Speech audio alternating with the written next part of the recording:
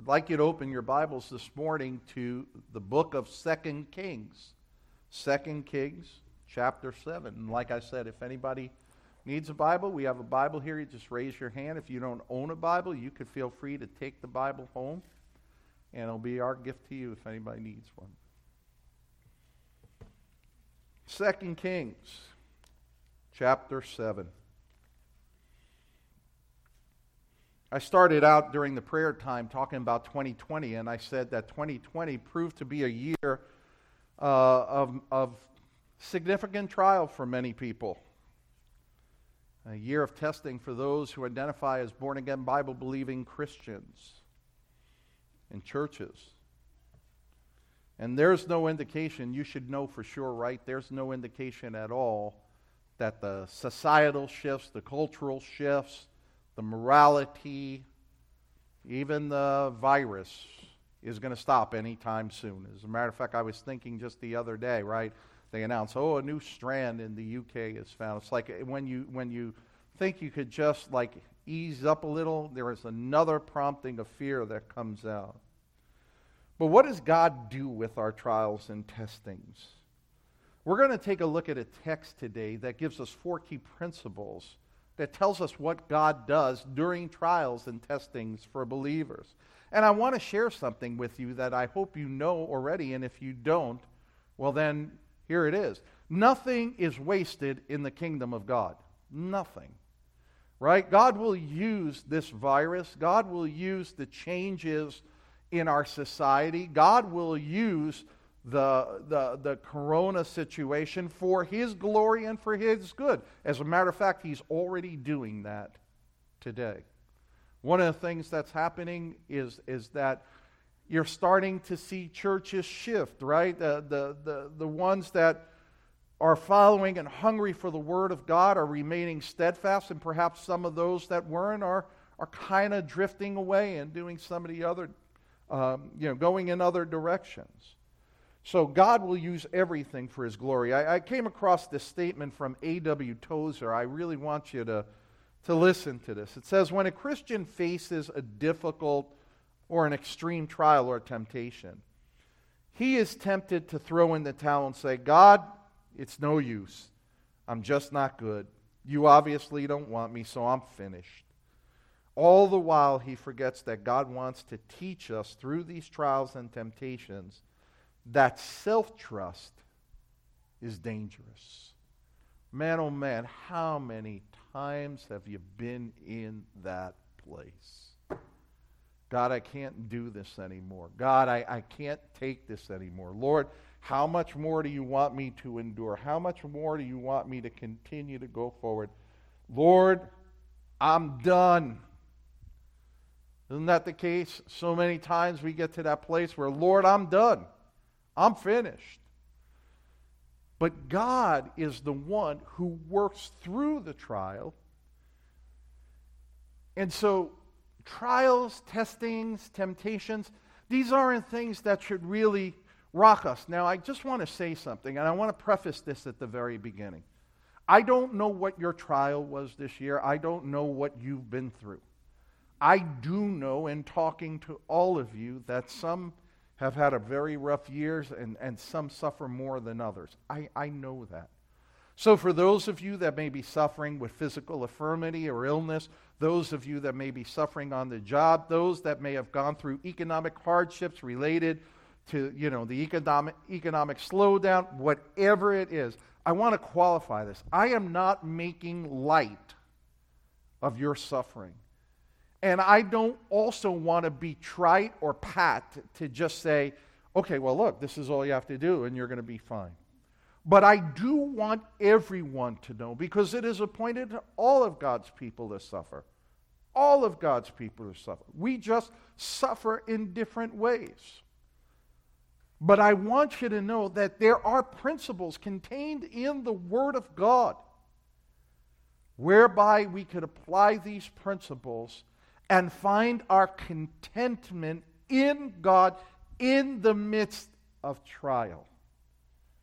So I'm not going to tell you, apply these 4 principles, your trials are going to go away. Apply these 4 principles and you'll skate right through your trial. La-di-da-di-da. You think Paul, when Paul was being whipped, when Paul was being beaten, when they dragged him out of Ephesus and they stoned him and they left him there for dead, do you think that Paul was, hey, no big deal, I'm suffering for Jesus? No. There was real pain. There was real hurt. There was real sense of betrayal. When Paul writes to the Corinthians, and the Corinthians are saying, you're not a real apostle. That sense of betrayal was real. But Paul endured, and the great Christians endure because their hope and their security is found in God.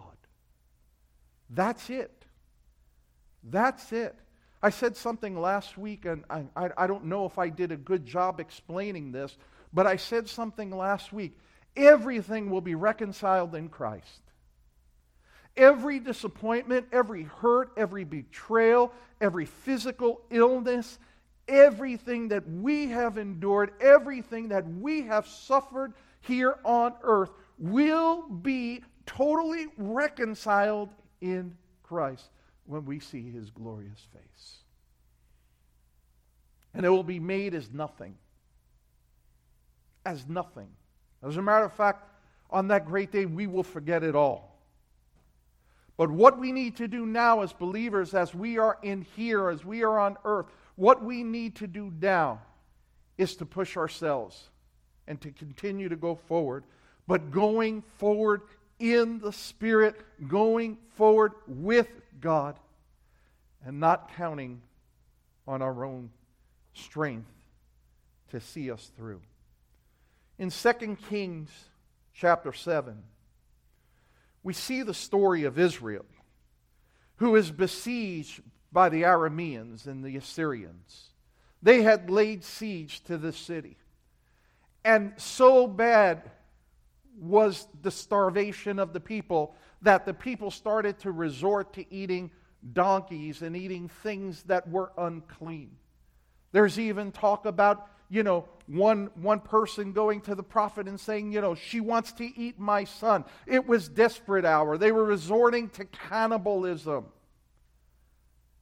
Food was scarce. And of course, when those situations occur, people always seek to profiteer.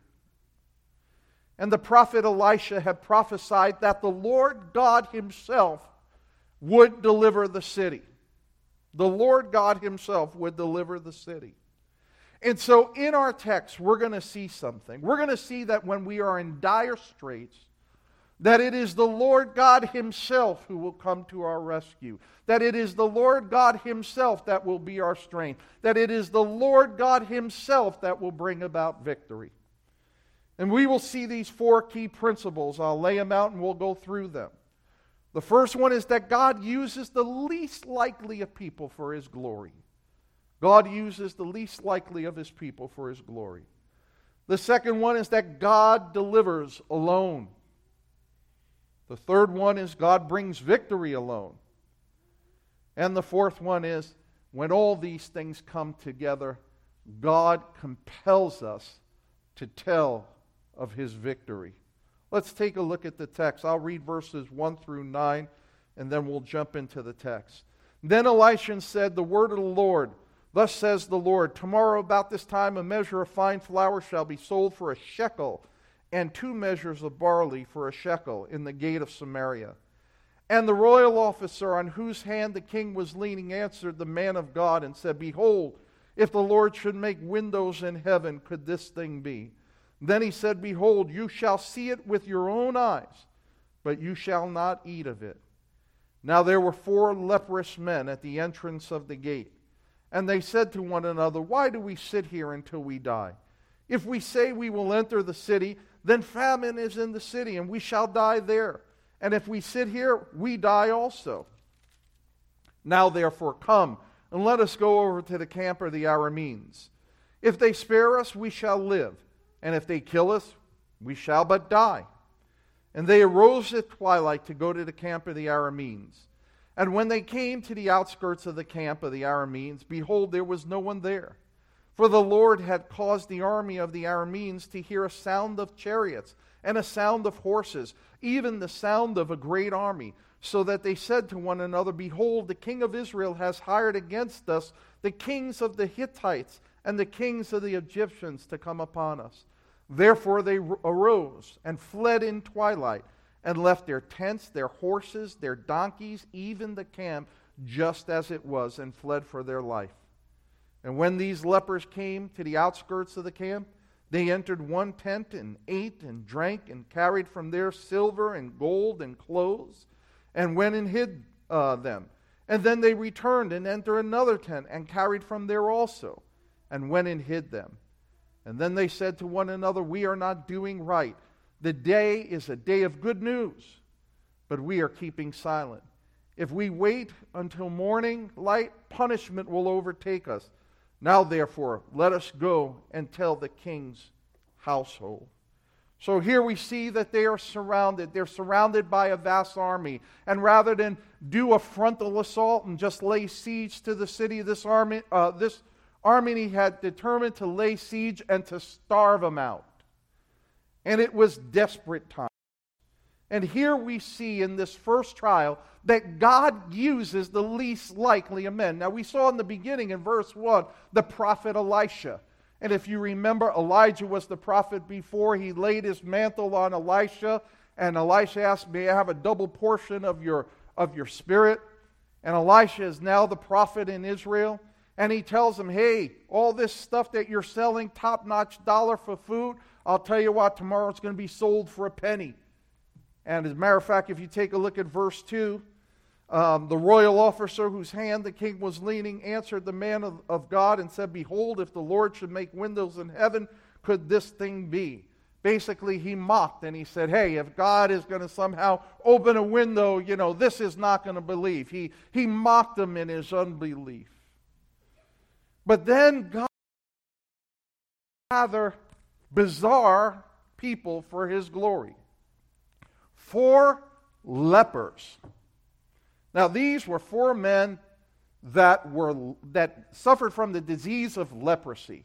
And leprosy during this time was an insidious disease that eats away at your flesh and your nerves. Actually, people with leprosy, you can actually, their nerves and their flesh would get so decayed that if you touch one of their fingers, literally the finger would fall off.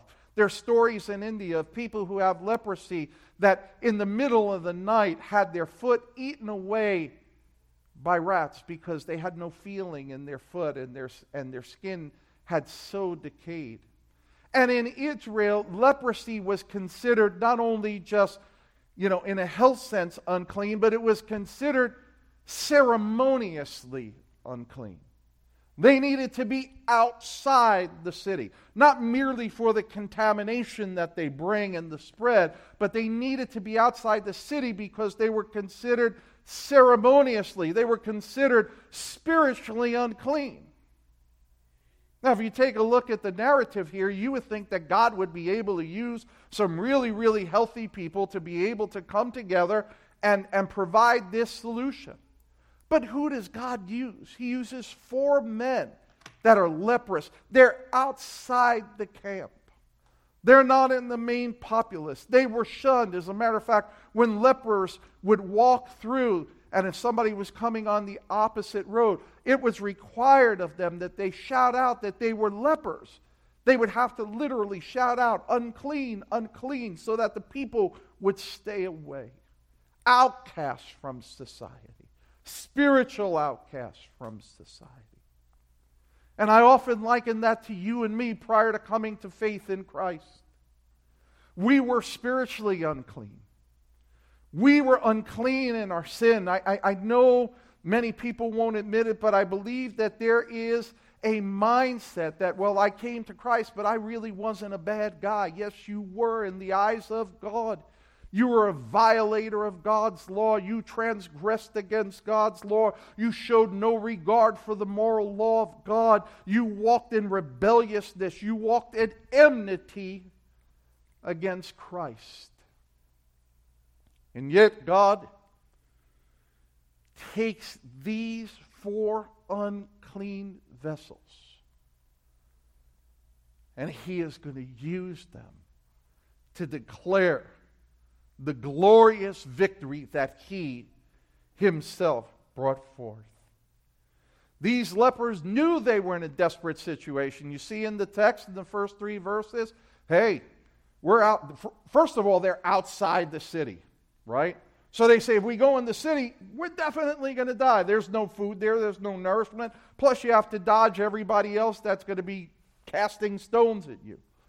And so they're in a situation where they're hemmed in. They go, well, if we go in there, we're going to die. If we go to Camp Arameans, well, we might get some food, but we might die. If we stay here, we're definitely going to die. So let's go to the camp of the Arameans. And if we die, we die. That's what they're saying. They recognize their desperate situation. But they did something. They took action. They took action. Oh, so many people, right, when they find themselves in a situation, a lot of times they can give you excruciating detail about how miserable their situation is, how nobody gets it, how nobody understands, but they don't take action. I was sharing with somebody recently, I said one of the most adverse effects that the pandemic has had on the church is this, is that, and not only just the pandemic, but everything about 2020, quite frankly, the riots and everything else we saw. One of the adverse effects is that in the church, a lot of people say, oh, did you see that? So terrible. Oh, look at what's happening in society. It's so terrible. Oh, the virus, it's so terrible. Oh, they killed so many people. So terrible. Look at how the conventions are changing in our society. Look at the depravity in our society. It's so terrible. But they never enter the fight. They never make a decision. If I look at anything within 2021, if the Lord has impressed anything upon my heart regarding 2021, is it's time for believers to get into the fight. And it doesn't matter how old you are, how young you are. If you are in Christ, you can engage. And we could draw the sword of the Spirit and we can enter the fray. We can no longer be a church that could be passive. We can no longer be a church saying, well, I'm expecting this brother to do it or this sister to do that. All of us play a game in the kingdom of God. All of us must enter into the battle. We cannot stay in the rear any longer. There is a great harvest out there of souls that need to be brought into the kingdom of God. And God, by His deliberate design, has chosen mere mortals, sinners like you and me, frail people who have a terrible past or maybe have a past that's ungodly. But He has chosen us as He caused us to be born again. Enter into the battle. A lot of churches are full of a lot of people that don't do anything. And they post, they got the best websites, they got the best everything. Oh Lord, God would have that each and every one of us would contend and battle for souls. You know, a great sin that's come upon the church is, you know, when we talk about, well, I shared the gospel with that person, they know. And we do it kind of like, hey, I'm done. Charles Spurgeon, I'll paraphrase it, I don't remember the exact quote, but Spurgeon makes this statement. He says, let us beg for men and women's souls. Let us implore for men and women's souls. Let us must have conversion in this place, or let us not be heard of again. And should they ignore us, and should they mock us, and should they choose not to come, then let our arms be wrapped around their feet as they go into eternity lost. God uses ordinary, the least likely people. And you know who they are? You and me.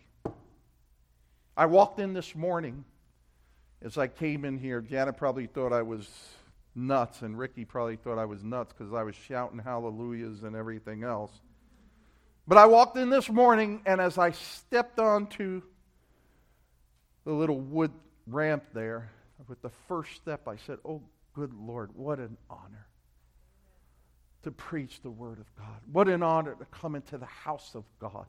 Do you feel that it's an honor to come into the household of God? It is an honor to be among God's people. It doesn't matter how big. It doesn't matter how small. It doesn't matter where you meet. If you're meeting in a barn, if you're meeting under a tree, if you're meeting in someone's house, or if you're meeting in the greatest, grandest cathedral ever built.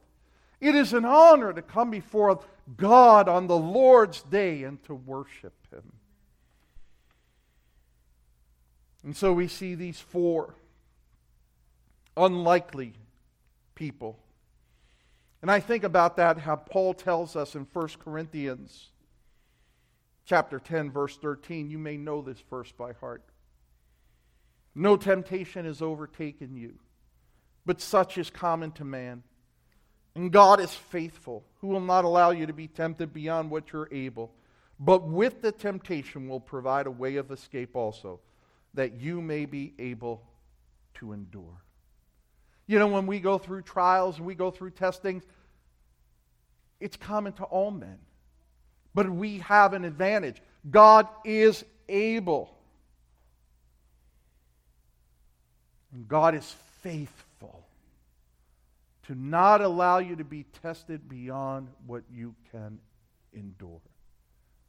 What kind of people would we be if we were never tested by God? What kind of warriors would we be if we never dressed and rehearsed for battle? What kind of men and women, what victories of God would we be able to exclaim to the unbeliever, and we would be able to say to the world, say, my God delivered me in this manner. God allows these things in our life.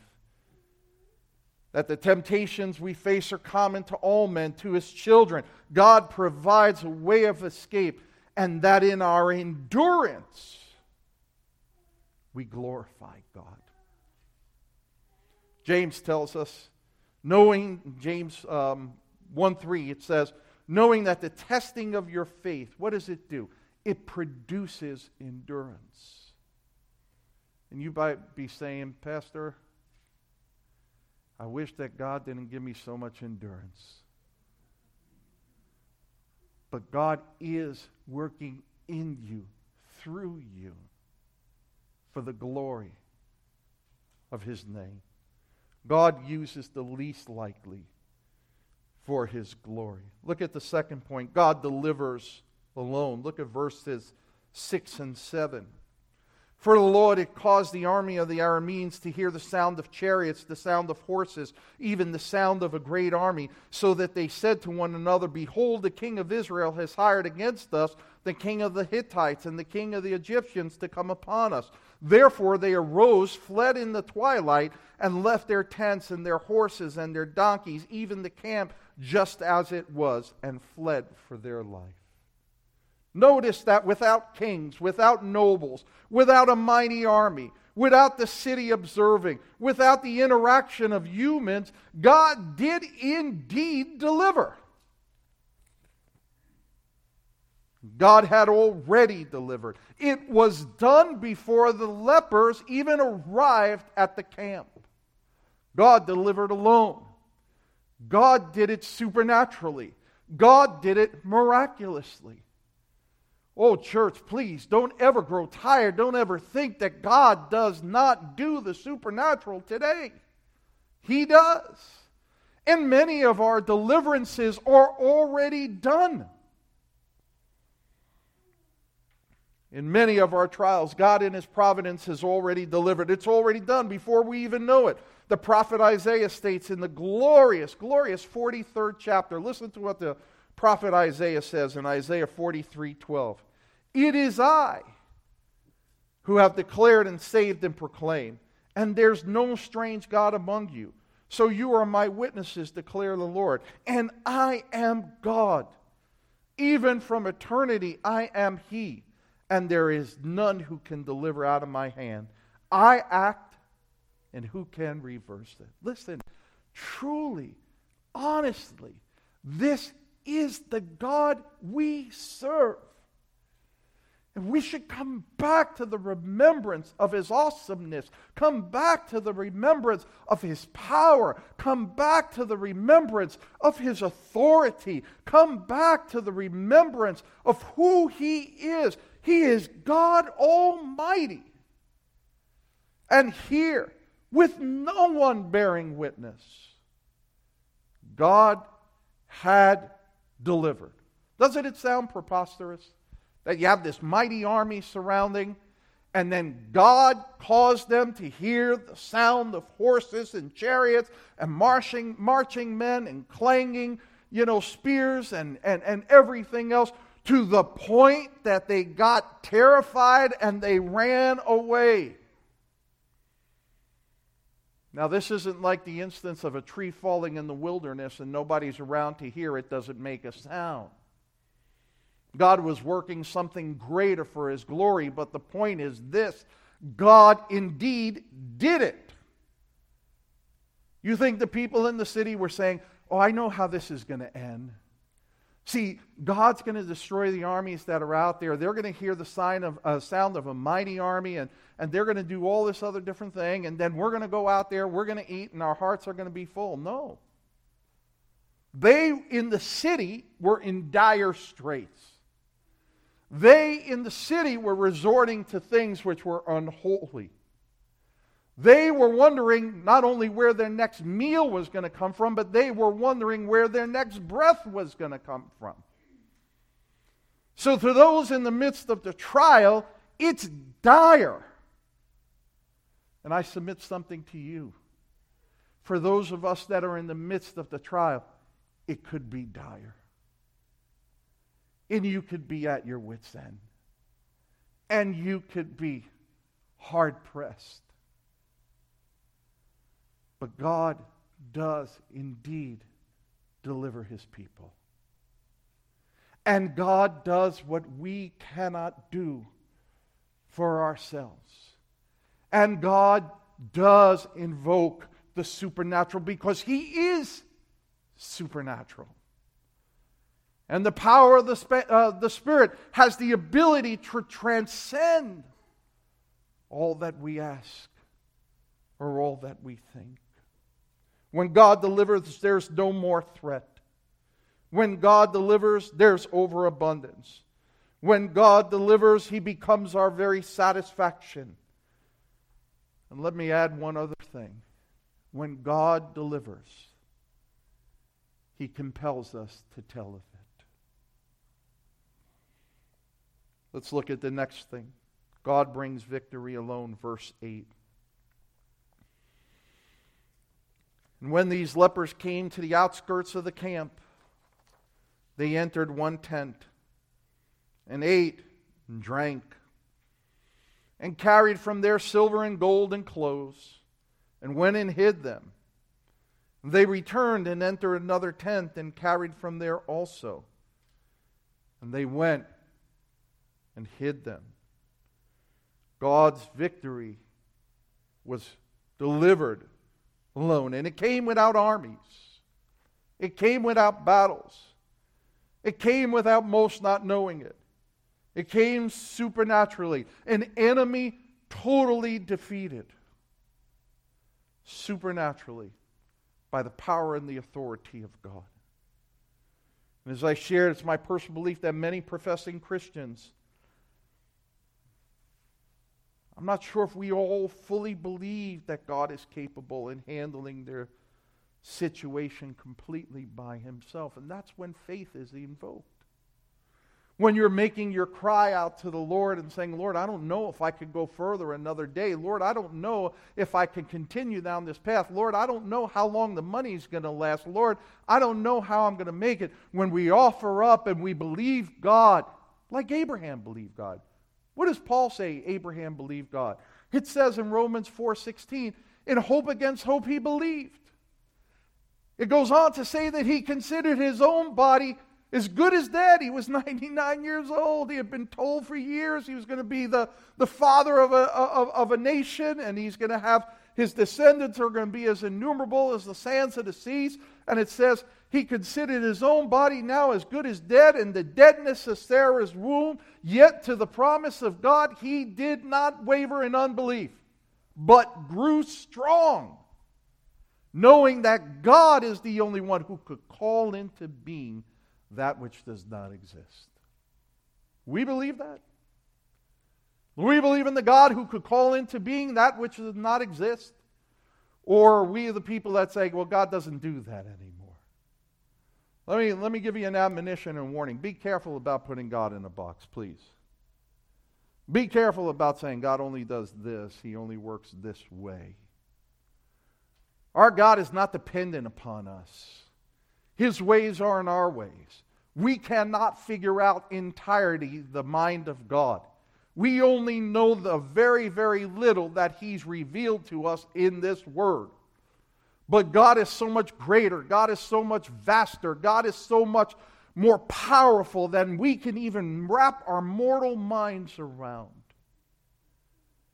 And so that is the God in whom we've placed our faith and trust. Think about it for a moment. If you call yourself a Christian, if you put your faith and trust in Christ, you have entrusted your eternal soul. You have entrusted yourself to the fact that you will not face the wrath of God, to God Almighty, who could do it. But yet in the ordinary circumstances and problems of life, we sometimes have difficulties in trusting ourselves to God. What an awesome God we serve. Psalm 20, verses 5 through 7 say this: We will sing for joy over our victory, and in the name of our God we will set up our banners. May the Lord fulfill all your petitions. Now I know that the Lord saves His anointed. The Lord saves His anointed. He will answer him from His holy heaven with the saving strength of His right hand. Some boast in chariots, some in horses. But we will boast in the Lord our God. Something that very, very sad happened in November. Many people put their hope in a particular party. They put their hope in a particular person, forgetting that it is God who sits on the throne. And we don't trust in horses. We don't trust in chariots. We don't trust in weaponry. We don't trust in money. We don't trust in our government. Our faith and our trust can only be in the Lord God Almighty. Our hope of believers is not in other people or processes. Victory is accomplished by God and God alone, that God indeed would receive the glory. Proverbs 21:31 says this: The horse is prepared for the day of battle, but victory belongs to the Lord. But in order to gain victory, the people had to go forth. See, in order to gain a victory, God chose those 4 unlikely leprous men, put them in the situation where they took action and went forth and discovered the victory of God. They went forth. Had they been passive, they would not have known the victory of God. And we too, when we are in our trials, when we are in our circumstances, we too need to step forward in faith, believing God. We cannot be shocked. We cannot be overwhelmed into inactivity. May I submit something to you? That is indeed the ploy of the enemy. The ploy of the enemy is that we would be shocked into inactivity. Listen, had they not gone forward, they would not have been able to plunder the enemy's camp. They would not have been able to take the enemy's supplies. They would not have been able to eat of the enemy's provision. Whose provision? The enemy. God gave it over to them. The ones that threatened them now became the source of sustenance for them. And worst of all, they would not have known of the delivering hand of God. Many times we are in trials. Many times we are in testings so that we would know the delivering power of God. If you look down a little further in verse 15 and 16, speaking of the total victory, and it said, and they went after them to the Jordan, and behold, all the way was full of clothes and equipment which the Arameans had thrown away in their haste. Then the messengers returned and told the king. And so the people went out and plundered the camp of the Arameans. And then a measure of fine flour was sold for a shekel, and 2 measures of barley for a shekel, according to the word of the Lord. You see what happened? When word finally got back to the besieged city, and they went out to the camp, the whole way to the Jordan, that army was shedding its clothes. It was shedding anything. They could not run fast enough. It's kind of like 1991 in the Gulf War when we invaded and you saw the Iraqi soldiers were littering their clothes all over the place, and they were discarding their clothes, and they did that in 2003 as well. They couldn't surrender fast enough. Here the Arameans, hearing the sound of this battle, thinking their life is in jeopardy, by God's providential design, flee. And as they flee, they shed everything that could be shed. And it falls into the hands of God's people. And God had indeed provided through His victory. The last point here, God compels to tell of His victory. Look at verse 9. Now get the scene. These lepers, who are usually outcasts, are in an army camp that's completely vacant, going from tent to tent, eating and drinking, picking up silver and gold, hiding that they're in wealth now. They're in overabundance. They're stuffing their faces, right? They're having a jolly old time. What else could be wrong? Notice verse 9. Then they said to one another, "We are not doing right. This is a day of good news, but we are keeping silent. And if we wait until morning light, punishment will overtake us. Now therefore come, let us go and tell the king's household." Let me share something with you. There is a sin of silence. There is a sin of silence. There is a sin when we don't speak when we should speak. There is a sin when we hold all the blessings of God and we hoard them close to our chest, but we don't share them with those that are in need. Notice that these 4 lepers, in the midst of their celebration, in the midst of their abundance, all of a sudden it dawns upon them, wait, we are not doing right. This is a day of good news. What were they thinking? They were thinking of their fellow citizens back in the city, those who were starving to death, those that did not know about the victory that God had delivered. That sound familiar? How many people are out there that don't know of the victory that God has delivered them from sin? How many people in our own lives, friends, family, neighbors, whatever they are, co-workers or whatever, have not heard the story of the gospel? And we who are the believers, we who are in the camp now, we who have overabundance, we who have everything that God has provided for us, we who are saved, redeemed, purchased by the blood of the Lamb, we who have this now don't tell. There is a sin of silence. These lepers realized this. In one of my favorite Psalms, Psalm 73. It's ironic because this psalm has been sustaining me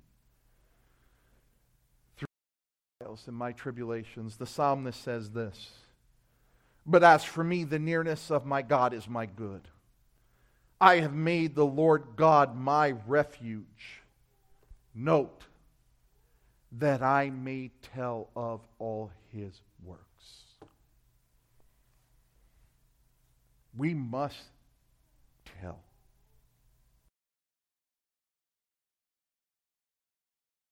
Sin of silence.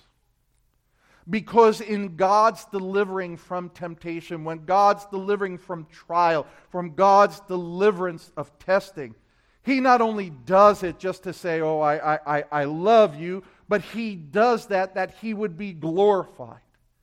And so when we talk to brothers and sisters in Christ, we're going to do it in a moment. We're going to have a testimony time, and we give you an opportunity to give a testimony for the great things that God has done in our life. But in those moments of time, we have the opportunity to tell the world, to tell unbelievers, let me tell you what God has done for me. Let me tell you how God delivered me from these circumstances. So many of God's people will attempt to hoard the blessings of God without declaring and praising God, from whom all blessings flow. If we are the people of God, then we are the people who rejoice in God. We are the people that boast in God. I don't mean in a braggadocious way. I mean that we declare the glories and the excellencies of God. 2 Peter, what is it? 1 Peter? 1 Peter 2 says that you're a royal nation, a holy priesthood. What for? To declare the excellencies of Him who called you out of darkness into His marvelous light. That's what the church is. That's what Christians are for. To declare. And these lepers were compelled to tell their fellow citizens from whom their deliverance and their blessings came from. Let me share something. And they risked all to tell him. For them to go back into the city and attempt to enter the city meant they could have been stoned. They risked everything to go back to them and tell, and so do we. And I'm going to share something else. When they went to tell him, they didn't believe him. Ring a bell? How many times we share the gospel of Jesus Christ and we're mocked and we're laughed at and people don't believe us and they come up with every objection under the sun? But in the kingdom of God, silence is not golden. That's the kingdom of this world. Let us not be a people that hoard the blessings of God, but not declare and give God the rightful glory that He so deserves. Psalm 71, verses 16 through 18 say this: I will come with mighty deeds of the Lord God. I will make mention of thy righteousness, thine alone, O God. Thou hast taught me from my youth, and I still declare thy wondrous deeds.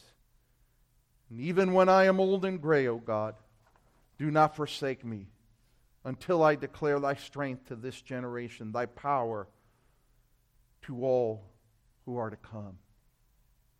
That should be our heart. Even from my youth, I remember from my youth. Just have a quick sidebar, but a friend of mine that I grew up with, I saw on an email that his 37-year-old daughter had passed away from metastatic breast cancer. And in 40 years, I probably talked to him maybe half a dozen times. I can't say we're really close. But I was sitting at home one night, I decided to call him. And I said, offer my condolences. And Steve was a gentleman in my neighborhood who was a kind of hippie-ish, pothead, did all kinds of drugs and everything. Everybody in my neighborhood were super-duper druggies back then in Brooklyn. But anyway, one day he shows up in the park that we all hung out with, and he's talking about Jesus, and he's talking about all this, and I'm going, what? I'm a kid. I think I'm 15 years old, right? And I'm a kid, and I hear him talking about it. So I said, anyway, so we were talking on the phone, and I said to him, Steve, who would think that two kids from Coney Island, 40 years later, would still be talking and having conversation? He goes, you know what? I always remember the night I was in the park, and I was talking to your friend Jeff, who was my best friend at the time. He says, I was talking to your friend Jeff, and I was telling him about Jesus, anything. I knew nothing at all. He said, and you said to me, hey, Steve, let's take a walk. And so we walked. He says, you remember that? I go, I do remember that. And he says, we walked around the whole block, and you said to me, Steve, do you believe in Jesus Christ? Do you believe that he died for your sins? Do you believe that he rose again on the third day? He said, you shared the gospel with me, and I told you that I believe. He said, and you took me up to your house to meet your dad. And he goes, and your dad directed, now he's Jewish. He said, and your dad had a contact at a Messianic mission in Coney Island, connected me to the Messianic mission. He goes, and then I got discipled, and then he went away to Moody Bible Institute, and he evangelized to the Jews and everything else. And I said to him, I remembered the whole story clear as a bell. And I said, Steve, you know I wasn't a Christian at that time. I said, but I knew enough about the gospel. Plus, you freaked me out as a Jewish guy, as a druggie, over here talking to me about Jesus. And I thought about it when I hung up the phone. I said, Lord, you used the power of the gospel, even in me as an unbeliever, to change a man's life. And I thought about it. I said, how great is the Lord? That he uses even in spite of us. That God can take the least likely of all of us, whether it's shyness, whether we feel ill-equipped, whether we have a sordid past. If we are in Christ, all of that has been cast into the sea of forgetfulness and remembered no more by God. But God can use all of us for the glory of his name, for the glories of Christ. Yes, when God delivers, he compels us to tell. Listen, I'll make it real simple. Whatever your circumstance, maybe some of your secular friends, your unbelieving friends don't know that you're going through a particular thing. And now it's been resolved and it's been brought about by God. Here's something real simple. When you're telling them and they ask you, whatever happened to blah, blah, blah, blah, blah? Let me share with you what God has done for me. There it is. There's the word. Let me share with you what God has done for me. Right away, you're pointing to the Lord. You're pointing to God to be your solution, your Savior. And it may produce the question that says, what do you mean God did for you? And you know what that's called? A divine appointment. The door has been opened for the glory of the gospel. So you might be saying, what does this mean for me? We've seen 4 important principles here in this text. God uses the least likely. God delivers alone. God brings victory alone. God compels to tell of his victory. Many of us have faced and are facing serious trials and temptations in our lives right now. Many times the trial or the temptations causes us to shrink back, doesn't it? Become immobilized, to become paralyzed. As Tozer stated from the beginning, causes us to say, oh God, I failed. I guess you're not interested in me. And it keeps us from trusting completely in the awesome power of our God and in his Son Jesus Christ and in the Holy Spirit. We fall back from our... We know better. That's what happens. We distrust God and then we trust ourselves. And that's the very thing that the trial or the testing is designing to get us free from. Get away from this self-trust and entrust yourself completely to God. Remember Paul in 1 Corinthians 12? The thorn in the flesh passage. Remember that? 1 Corinthians 12, 9 and 10. And he said to me, my grace is sufficient for you. How is power perfected? Power is perfected in weakness. And Paul says, most gladly, therefore, I will rather boast about my weaknesses, that the power of Christ may dwell in me. Therefore, I am well content with weakness, with insults, with distresses, with persecutions, with difficulties, for Christ's sake. For when I am weak, then I am strong. Let me tell you, out of everybody here, I'm probably the most stubborn person you ever met. And God has been chipping away at that stubbornness and that confidence for years now. And I have learned also that many times when it's the darkest, that is the verge. I am on the verge of God doing something mighty and something great. D.L. Moody makes this statement: we must have the Spirit of God resting upon us, and then we will have something that gives victory over the world, the flesh, and the devil. Something that gives victory over our tempers, over our conceits, and over every other evil. He goes on to say, let it be God's glory and not our own that we seek. And when we get to that point, how speedily the Lord will bless us for His good. God uses the trial of our life to draw us closer to Him so that we would know His delivering power and His victory over circumstances.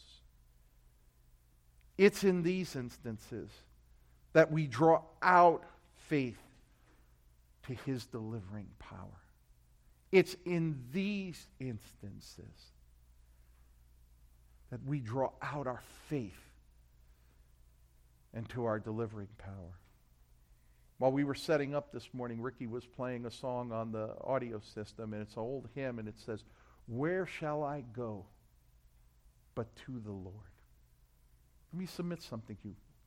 Where do we go? In your trial, in your weakness, where do you go? In your testing, in your temptation, where do you go? Where else can you go but to the Lord? And when God delivers, as God has done in many lives, then it is incumbent upon us to declare to all the people everywhere, believers, unbelievers alike, how God delivered us from our circumstances so that God will get all of the glory. Our power, the power of Christ, is perfected in our weakness. So, church, we need to pray, and I'm going to ask the church to pray in one moment, but I have directed this message today to those who call themselves Christians, born-again, Bible-believing Christians. And if that's not you, we ask you to repent of your sins, to turn away from your sins, and entrust yourself completely to Christ, and be born again today. If the Spirit of God is moving upon your heart, if you want to know how you can be right with God, then when you die, you will see the Lord, not in judgment, but in love. And you will come and see the goodness of God. If that's you and you have questions about it, come see me after church immediately. Come see me after church. I'd love to share with you and declare the wondrous deliverance and victory of God that He has provided through His Son, Jesus Christ. But to the believers, we need to pray. We need to pray. We need to become a praying church. That is something that believers and churches are not doing enough of. So listen to me. I want to be crystal clear with this. I'm not playing on your sympathies. I am not preying on your felt needs. I think you know me by now. But there are times when we need to corporately come together and pray. If you're going through a trial, if you're going through a testing right now, you need the power of God to bring about victory. Will you tell others what God has done for you? If you're going through a trial, I want to be clear with this. It's not antics. I want you just to stand so we could pray. And if you are next to somebody who's standing, will you pray for that person when we go for the Lord in prayer? Just stand so that I know who to pray for. If you're going through a trial, if you're going through a circumstance in your life and you're saying, Pastor, church, pray for me. The Bible tells us that we are to bear one another's burdens. The church is. We are to bear one another's burdens and thus fulfill the law of Christ. All I'm asking you to do is stand up so we know. Is there anybody before we close and transition our service? Brother Ricky, amen. If somebody would pray for... Stay standing, Ricky. Stay standing. Sister Janet, is there anybody else? And Brother Larry, amen. We're not asking you to be saved. We're not asking you to walk an aisle. All we're saying is by standing, you identify yourself. Pray for me so that the church can see and people could be mindful to pray for one another. Is there anybody else? We won't prolong. Anybody else before we go to Lord in prayer? Amen. So remember these that are standing, and now as we go to the Lord in prayer, let's pray. Father, we come before you, Almighty God. Father, it is you who spoke the word. It is you who brings our delivery. It is you, Lord, who guarantees our victory. It is you, Lord, that use the least likely, and it is you, Father, who transcends all the physical limitations of this world so that you would be glorified through your people. Father, we pray for those who had the boldness to say, pray for me. I'm going through a rough patch right now. And Lord, you know what their trial is. You know what their testing is. And we pray that, oh God, you would encourage their hearts. We pray that, Father, Lord God, you would awaken them, that they would put their faith and their confidence in you. We pray that, Father, Lord, you would press upon them, that they would have endurance, and that, Father, Lord God, that when the trial passes, Lord God, that they would be able to confess and they would be able to tell of your goodness and of your workings and of your mercy and of your grace, oh God. So, Father, as we gather before you, Lord God, we bless your name. And Father, Lord, we pray that you would awaken us, that we would become the people of God that you have called us to be, Almighty God. And that Christ may be honored, Christ may be glorified. Strengthen the hands that are weak, the legs that are feeble, Lord. Straighten our back, Lord. Get us into the battle, Almighty God. That we would glorify and honor you, Lord. It's in Jesus' blessed name we pray. Amen and amen. Bless God.